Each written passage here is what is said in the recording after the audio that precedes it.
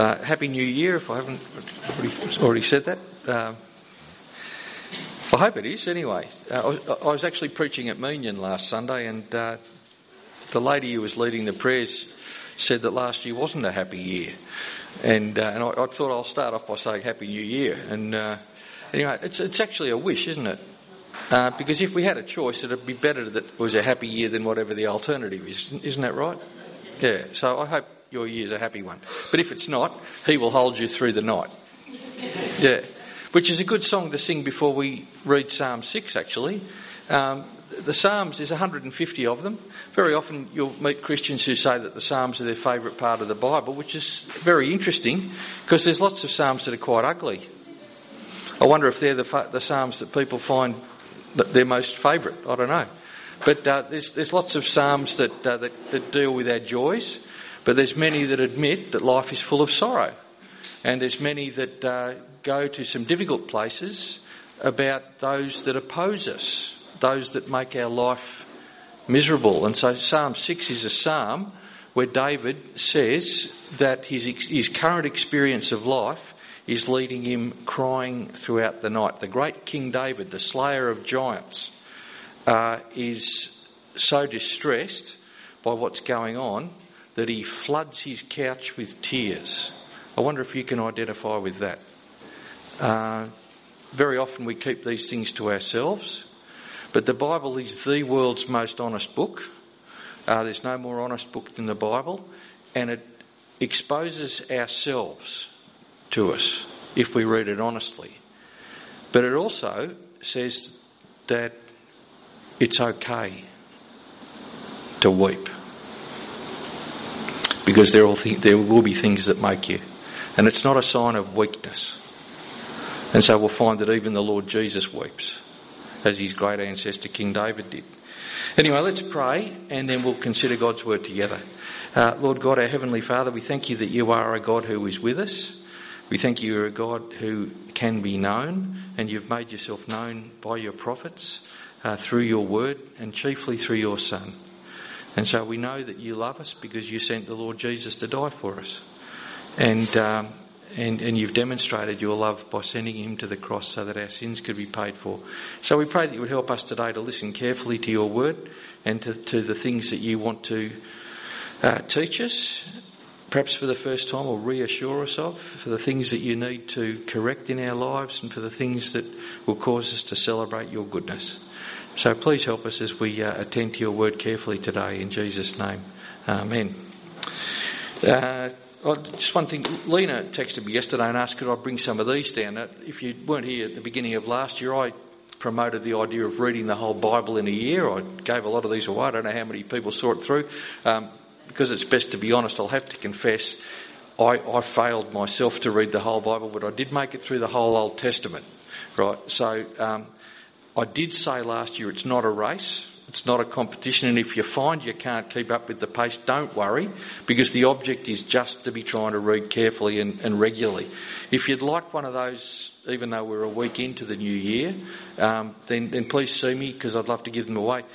When I promoted it last year, I talked about how I'd promoted this when I was at Pakenham Baptist, and and one of the things that fired me up again was because I got a text from a man from Pakenham Baptist who said, when I first introduced it there, he says, I've never read the Bible all through. I've been a Christian for 40 years, and he said, I've never read the Bible all through. And so he said, I don't know if I'll be able to do it. Well, it took him 2 years, but he did it.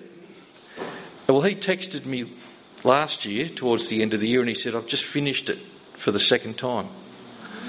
And then he texted me just before Christmas and said, I've just finished it for the third time. It becomes a habit after a while. And he's now on his fourth read-through, right? It's just, so come and see me if you'd like to get in the habit that Alex has found so helpful. Anyway, I want to think a bit about the Psalms before we get into Psalm 6 in particular. I'd like to jump around a couple of passages that have helped me, right?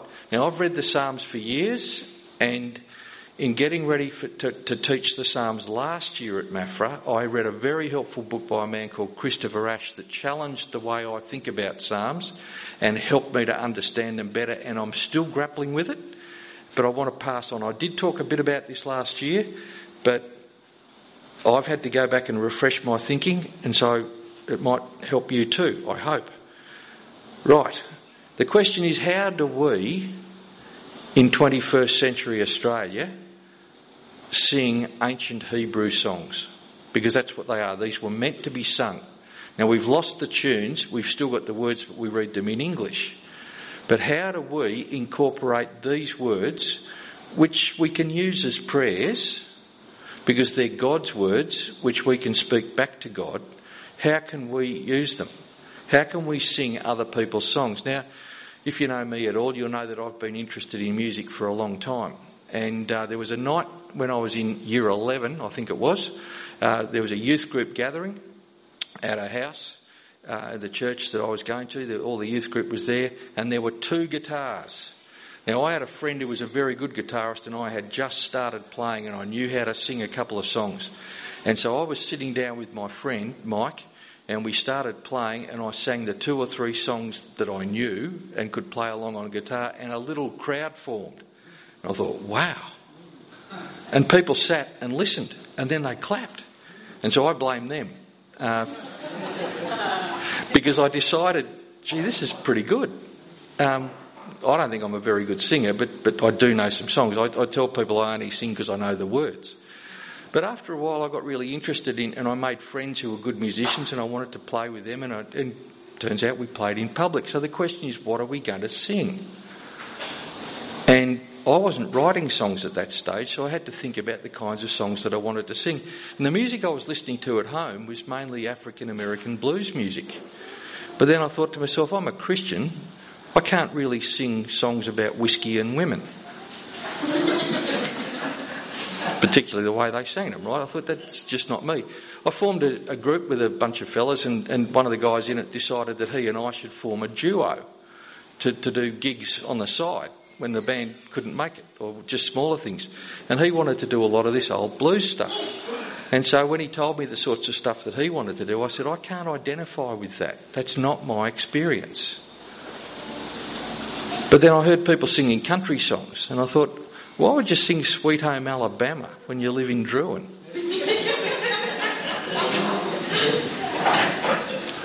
But people do. So it mattered to me that the songs that I sang were songs that I could identify with. Now, does that ring a bell when it comes to the Psalms? There'll be things in the Psalms that you go, yeah, I know what you're talking about. But there'll be other places you think, how's that going to help me? Well, here's a little perspective. The first thing we need to realise is that David wrote a good deal of the Psalms. The first couple of books of Psalms, there's 5 books, and the first couple of books, David wrote most of them. He wrote all of the Psalms in book 1. But the whole collection is very often called the Psalms of David, because David seemed to have a role in compiling the whole collection. In Acts chapter 2, the Apostle Peter quotes from one of David's Psalms, Psalm 16, and he says of David that David is a prophet. So he's not just a songwriter, and he's not just a king. He's a person who speaks authoritatively on behalf of God, because that's what a prophet does. We got that? So David's a prophet. Go to 1 Peter chapter 1. Turn your Bible into the New Testament to 1 Peter chapter 1. David is a prophet. Let's bear that in mind. Now, 1 Peter being an instructed apostle of the Lord Jesus, knows what he's talking about because he's speaking with the authority of his master. And so 1 Peter chapter 1, starting at verse 12, Peter's describing what it means to be a believer, the sorts of things that we believe, and how we relate to the scriptures. And so 1 Peter chapter 1, starting at verse 10, he says, concerning this salvation, the prophets who prophesied about the grace that was to be yours searched and inquired carefully, inquiring what person or time the Spirit of Christ in them was indicating when he predicted the sufferings of Christ and the subsequent glories. It was revealed to them that they were serving not themselves but you in the things that have now been announced to you through those who preached the good news to you by the Holy Spirit sent from heaven, things into which the angels long to look. So David was a prophet, and according to Peter, David prophesied about the grace that was to be yours, in other words, the readers of his letter. And David inquired carefully about what? about the things that the Spirit of Christ told him. So who gave David the information, the ideas that informed his Psalms? Where did it come from? The Spirit of Christ. Now the Spirit of Christ is the Holy Spirit, because God the Father and God the Son cooperate in sending the Spirit to those who believe. But Peter nominates the Spirit of Christ as being the agent by which David's holy words, his prophetic words, were authored. David was a prophet who wrote in the inspiration of the Spirit of Christ. Now that's very interesting, because David was an ancestor of the human Jesus, wasn't he? So the plot thickens. Read Hebrews chapter 5 verse 7. So go back a little bit in the New Testament to the book of Hebrews, and we go to Hebrews chapter 5. Hebrews chapter 5 verse 7. Now Jesus was truly God and truly human. He wasn't more God than human. He wasn't more human than God. He wasn't half God and half human. He was 100% God and 100% human. That's who Jesus is. Have a look at Hebrews 5 verse 7. In the days of his flesh, in other words, when he was here on earth as a human, in the days of his flesh, Jesus offered up prayers and supplications with loud cries and tears to him who was able to save him from death, and he was heard because of his reverence. Jesus, as a human, prayed to God the Father. Got that? So Jesus, who had always been God, there's never been a time when God the Son did not exist. God has always existed as Father, Son and Holy Spirit. And God the Son, the second person of the Trinity, has always existed. And yet when God the Son took on a body and lived on earth, he prayed. Now why would he do that? Because as the Son of God in heaven, he'd always talk to his Father. Because the Trinity is a relationship. It's a relationship of love.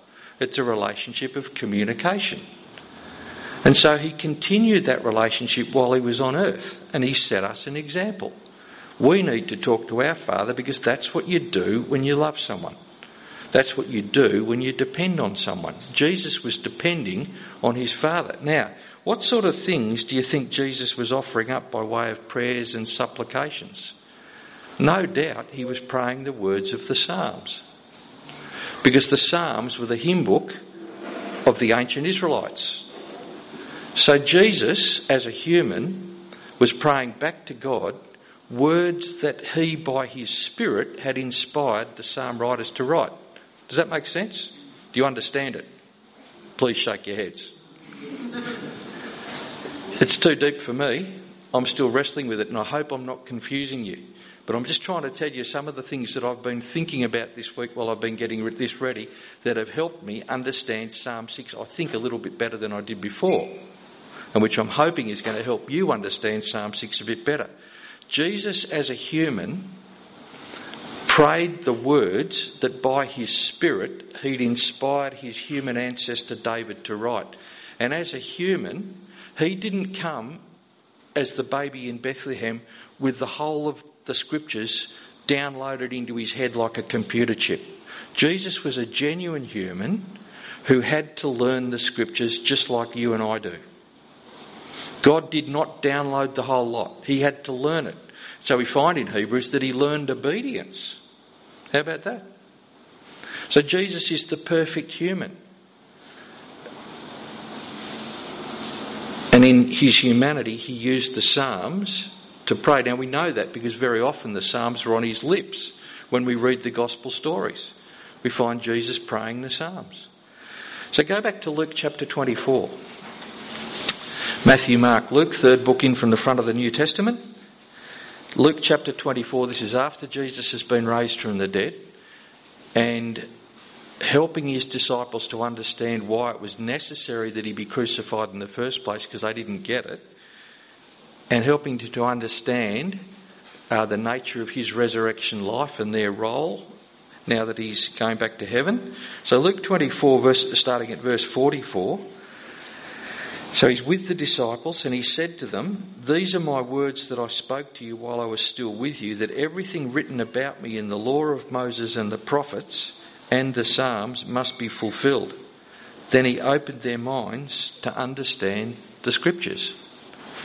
Right, so he said, if you'd been paying attention, you would have seen that the things that have just happened were prophesied, they were forecast, they were prefigured in the law of Moses, the prophets and the Psalms. In other words, every part of what we now call the Old Testament, because they were the three main divisions of the Jewish scriptures. The law of Moses, the prophets and the Psalms. Jesus says, I'm in there.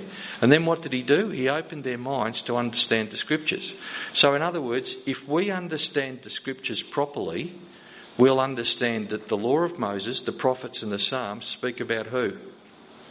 Jesus.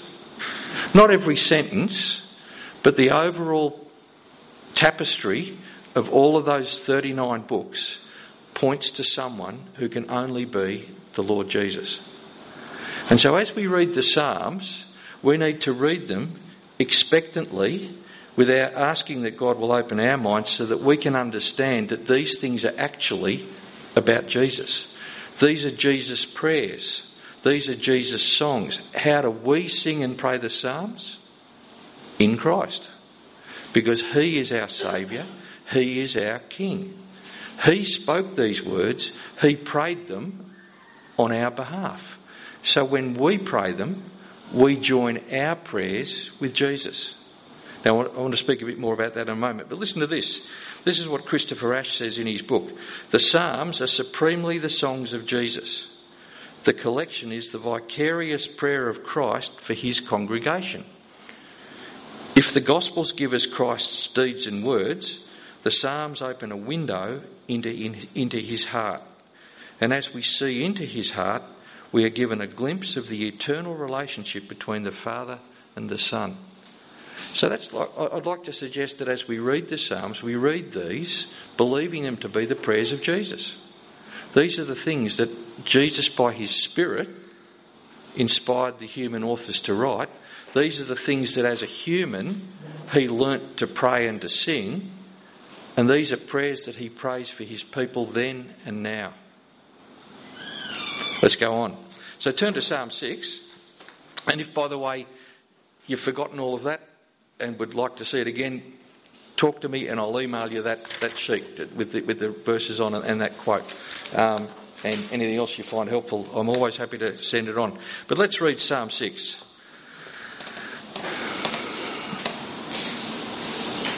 It's always good to pay attention to the little headings because they help us to understand the context of many of the Psalms. And so this one, the heading is To the Choir Master, which shows that it was a song. To the Choir Master with stringed instruments according to the Sheminith, a psalm of David. O Lord, rebuke me not in your anger, nor discipline me in your wrath. Be gracious to me, O Lord, for I am languishing. Heal me, O Lord, for my bones are troubled. My soul also is greatly troubled.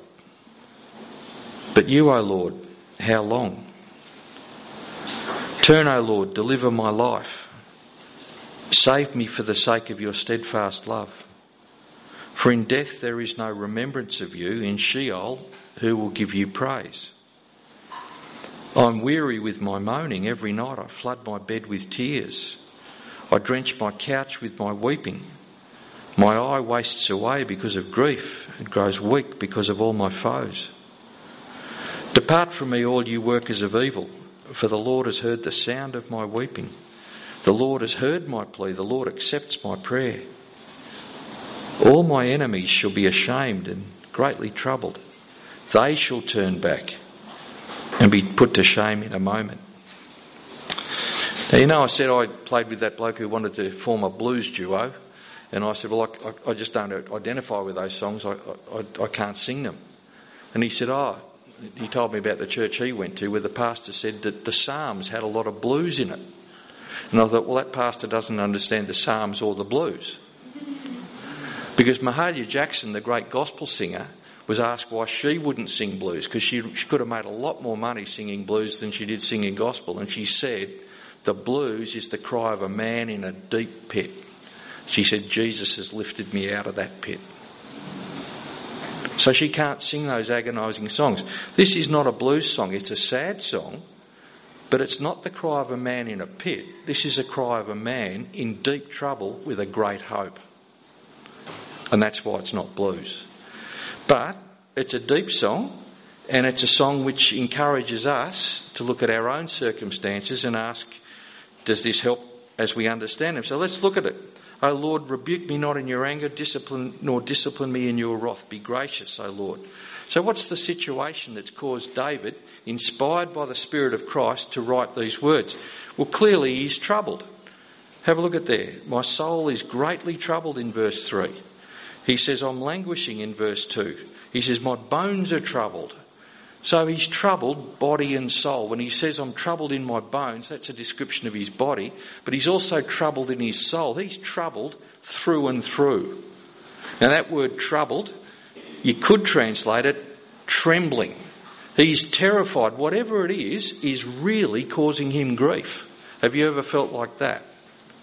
Have you ever been so troubled that it has a physical effect on you? Because this is what it's doing to David. The great warrior is so troubled that it's stirring him up on the inside. Now, who knows what the situation was? It could have been some particular sin that he's committed, because he says, rebuke me not in your anger, nor discipline me in your wrath.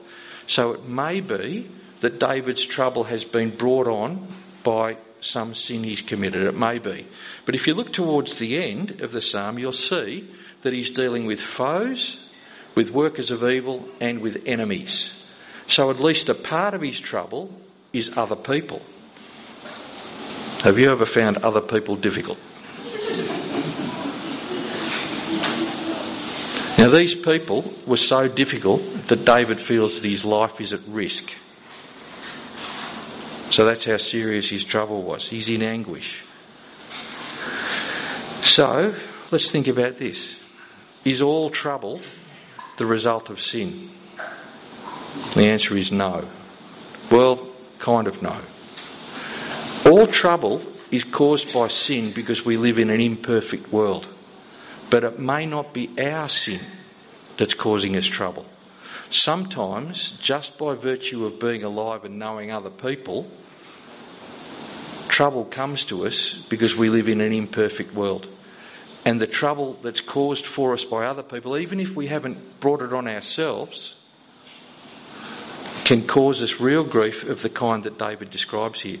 Now, the subject of suffering and its connection to sin is one that the Bible does hold open. So we're going to have communion later on, and in 1 Corinthians 11, Paul says that because some of the people are sharing in the Lord's Supper in an irreverent way, in an unworthy way, it's having a physical effect on them, and they're suffering because of their unworthiness, but they're continuing to participate. But then in John chapter 9, the disciples see a blind man and they say to Jesus, whose sin was it that caused this man to be born blind? Because the disciples thought, well, he's suffering, therefore it must be God's punishment. Jesus says it wasn't his sin and it wasn't his parents' sin. It's so that the work of God might be glorified. So not all suffering is linked to sin. And if you're suffering and some helpful person comes along and identifies the sin in your life that caused it, feel free to disregard them and then ring me. My grandmother lost 2 children, both aged 6. My father's older brother and then the brother after Dad. Both died aged 6. So my grandmother had to deal with the grief of 2 children who were perfectly healthy, got ill and died. And some helpful woman at church came and diagnosed the sin in Grandma's life that had caused Jeffrey to die. That is not Christian charity.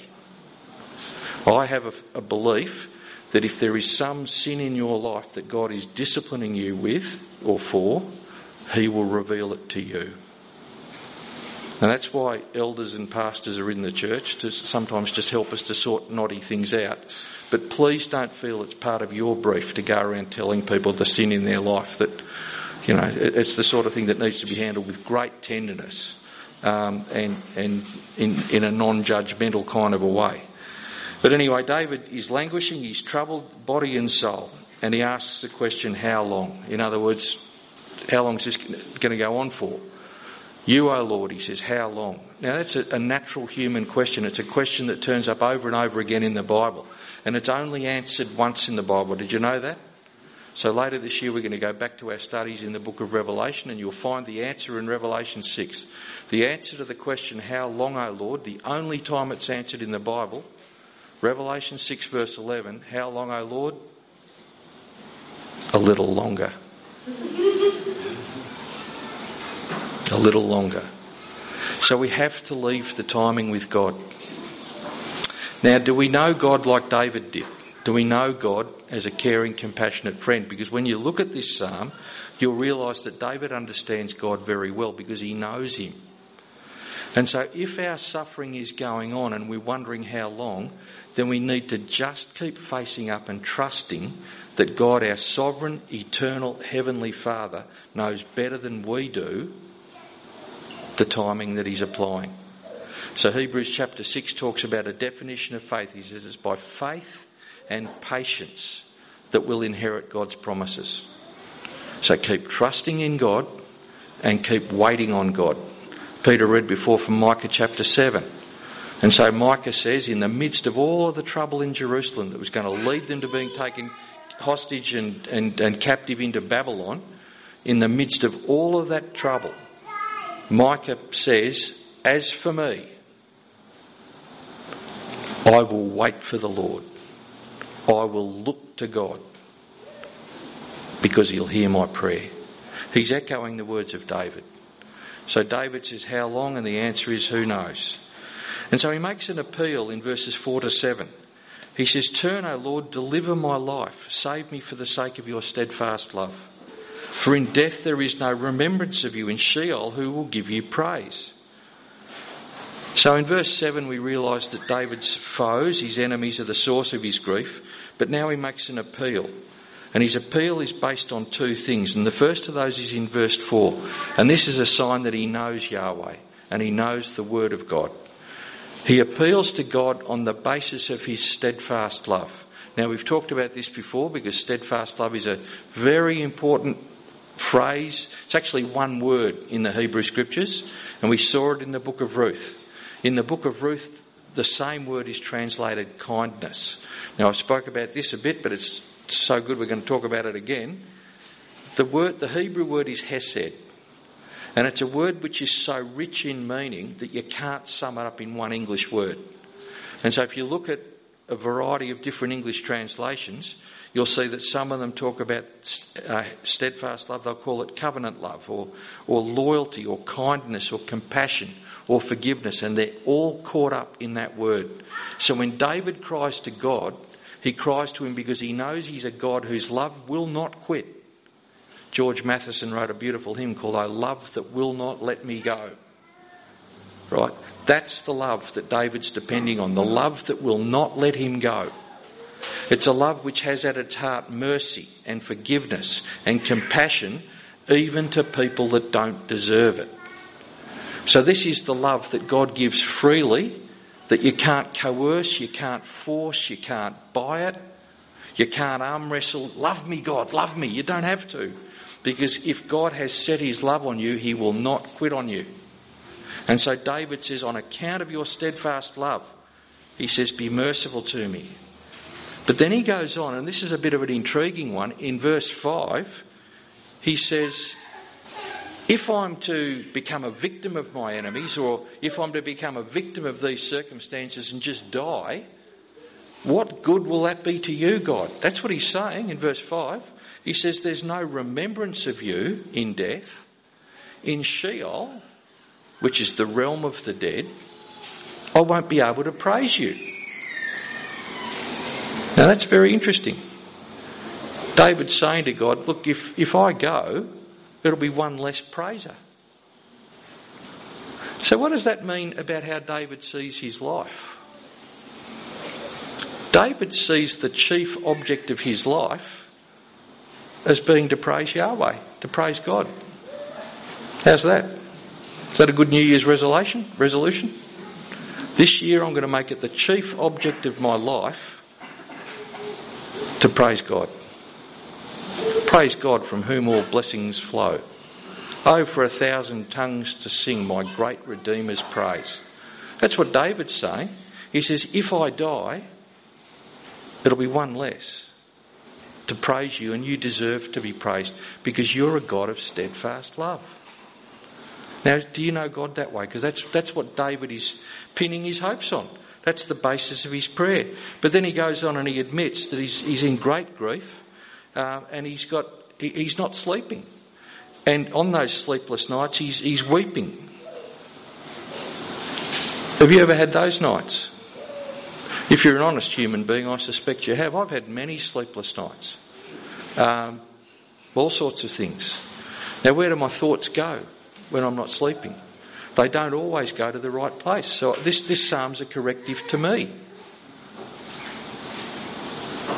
But David says that, please help, because it really is hurting. It's not wrong to ask the question, how long? But we just do need to remember that the answer might be a little longer. When we're tested, it proves to us the extent of our faith. Paul says in 2 Corinthians, these things happened that we might learn to rely not on ourselves, but on God. Do we need to rely on God?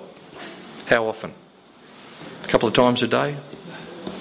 There's another old hymn that says, I need thee every hour. Right? We need to rely on God. If it was always holidays, if the sun was always shining and there wasn't a problem, would we think we had to rely on God? Probably not. We can get lulled into a false sense of security. We can become complacent. So when God sends challenges and trials and tests to us, it's yet another opportunity to say, thank you, God. I'm going to trust you through this no matter how long it takes. And that's why Jesus says, blessed are those who mourn, for they shall be comforted. Anyway, in verses 8 to 10, David finishes his psalm with a word of assurance. So he's come to God, the God he trusts, and now he says, depart from me, all you workers of evil, for the Lord has heard the sound of my weeping. The Lord has heard my plea. The Lord accepts my prayer. All my enemies shall be ashamed and greatly troubled. They shall turn back and be put to shame. It's almost as though when he was asking how long, he's saying, how long is it, O Lord, until my enemies get what I'm getting now? Because they're giving him grief that is causing him real trouble. And now he's saying they're going to be troubled. And it will be Yahweh who does it to them. So he calls them workers of evil. These are enemies. And he commands them to depart from him. He's confident that Yahweh will turn to him, just as he asked back in verse 4. And so the confidence that he has is that God has heard him weeping and he's heard him praying. And it's as though the weeping is a kind of prayer. Have you ever thought about that? That if you're so overcome with grief that you don't know how to pray, that even your tears count before God. Have you ever thought about that? You see, the thing is, sometimes we underestimate just how lovely God is. God is a God of steadfast love. That's love that won't quit. God loves to hear the prayers of his people. And if you don't know how to put words together, tell God that too. I've been in that situation. I remember one night I was desperate in prayer for Sal when she was still alive and she was on the verge of death. And I said to God, I don't know how to pray. I said, I believe, help my unbelief. That's what I said. And you think, God hears and he cares. So Psalm 56 verse 8, go across to this, and if you've got a pen, underline it. Psalm 56 verse 8. This is one you need to remember. Psalm 56 verse 8. You have kept count of my tossings. Put my tears in your bottle. Are they not in your book? God counts every tear. And they count as prayer. From the repentant, from the genuine, from the sincere. He's not fooled by crocodile tears. but from the repentant, from the genuine, from the sincere believer who is trusting God despite everything. You have kept count of my tossings, put my tears in your bottle. Are they not in your book? Now, Romans chapter 8 says that the Spirit, the Holy Spirit, the Spirit of Christ helps us in our weakness, for we do not know what to pray for as we ought. But the Spirit himself intercedes for us with groanings too deep for words. If you don't know how to pray and you're just in tears, God counts that as a prayer. But this raises a big challenge. How does God hear the prayer of a sinner? Now think about this. Psalm 66 verse 18 says, if I had cherished iniquity in my heart, the Lord would not have listened. So God doesn't listen to the prayer of sinners. Isaiah 59 verse 2. Isaiah tells the unrepentant people of Jerusalem, your iniquities have made a separation between you and your God, and your sins have hidden his face from you so that he does not hear. Sin will make a separation. Sin will make it difficult to pray. In 1 Peter chapter 3, Peter talks to husbands and he says, love your wives. He says, live with them gently. He says, let nothing hinder your prayers. If you've got a bad attitude in marriage, husband and wife, that will hinder your prayers, which is not good. Because we don't want anything to hinder our prayers. Because we need to pray. So how does God hear the prayer of a sinner? David said, I've been heard. He was confident that he'd been heard. Well, God hears the prayers of sinners when sinners come to him using the means by which God has appointed to approach him. You can't just bowl up into God's presence. He's not just anybody. David used the means that were his by way of the old covenant to deal with his sin and to make himself fit for God's presence. But we have an advantage that David could only dream about. David is confident in God and his covenant because the covenant provided mechanisms enabling him to come to God in humility and repentance. But Jesus is the one who this prayer chiefly belongs to. So David as a prophet was using... The Spirit of Christ was speaking through David to write words that Jesus as a human had to learn for himself. And they became his words in prayer, which become our words because we're in Christ. So that might make you wonder, how can Jesus pray these words? Because he's sinless. He had no sins to repent of or to be forgiven. Well, in John chapter 12, Jesus takes some of the words from this passage and he says, now is my soul troubled. And what shall I say? Father, save me from this hour. But for this purpose I've come to this hour. So when Jesus knew he was going to the cross, he took Psalm 6 on his lips. He says, now is my soul troubled. His soul was trembling because he knew he had to go to Roman crucifixion. We know that Jesus wept. Why did he weep at Lazarus' grave? We're not actually told, but I think we can guess. He was going to raise Lazarus from the dead. He knew that. So why did he weep? He wept because Lazarus and the rest of us are prone to sin, which leads to death. And Jesus, as our King and our Commander and as our Saviour, but as a human, identified so completely with what it means to be human that his tears were for the human condition. And so when these words are on Jesus' lips, he's praying them on behalf of his human people, us. He's confessing our sins. You see, 2 Corinthians chapter 5 verse 21 says, for our sake he was made to be sin who knew no sin, so that through him we might become the righteousness of God. Jesus had no sin of his own. We had no righteousness of our own. Jesus became sin for us so that we could become righteous for God. So these are Jesus' words prayed on our behalf. And because he identifies with us, he makes our sin his own. So how can our prayers be heard? Well, in Christ, we come in his name to the throne of grace to receive mercy and help in our time of need. Jesus says over and over again in the Gospel of John, pray in my name. What does it mean to pray in the name of Jesus? It means to pray with his authority. Jenny and I visited Hampton Court Palace in London some years ago, and we were told when we got in there that in this room here, we could have a banquet every night if you wanted. He said, so long as you were well dressed, anybody could come. Anybody could just roll up and eat dinner in the palace, apparently. That's what we were told. But then further and further you go through, and at every door there's 2 guards until you get to the king's chamber. Now, not just anybody could get into the king's chamber, because the 2 people at the door, the armed guards, would say, what are you doing here? What business have you with the king?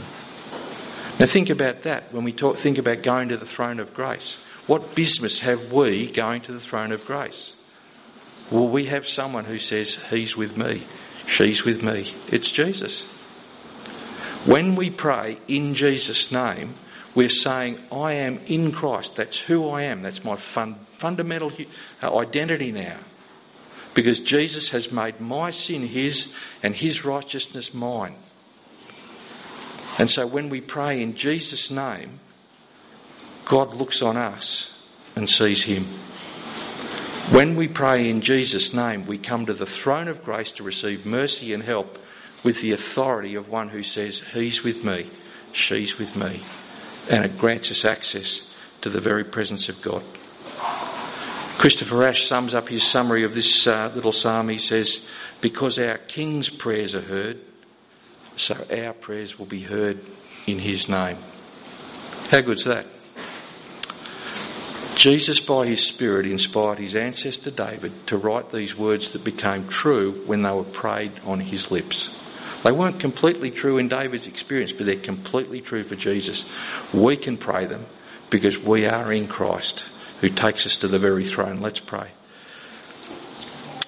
Lord God, our Heavenly Father, please help us to wrestle with these things and grapple with them, trusting you, our God, who's full of steadfast love and mercy.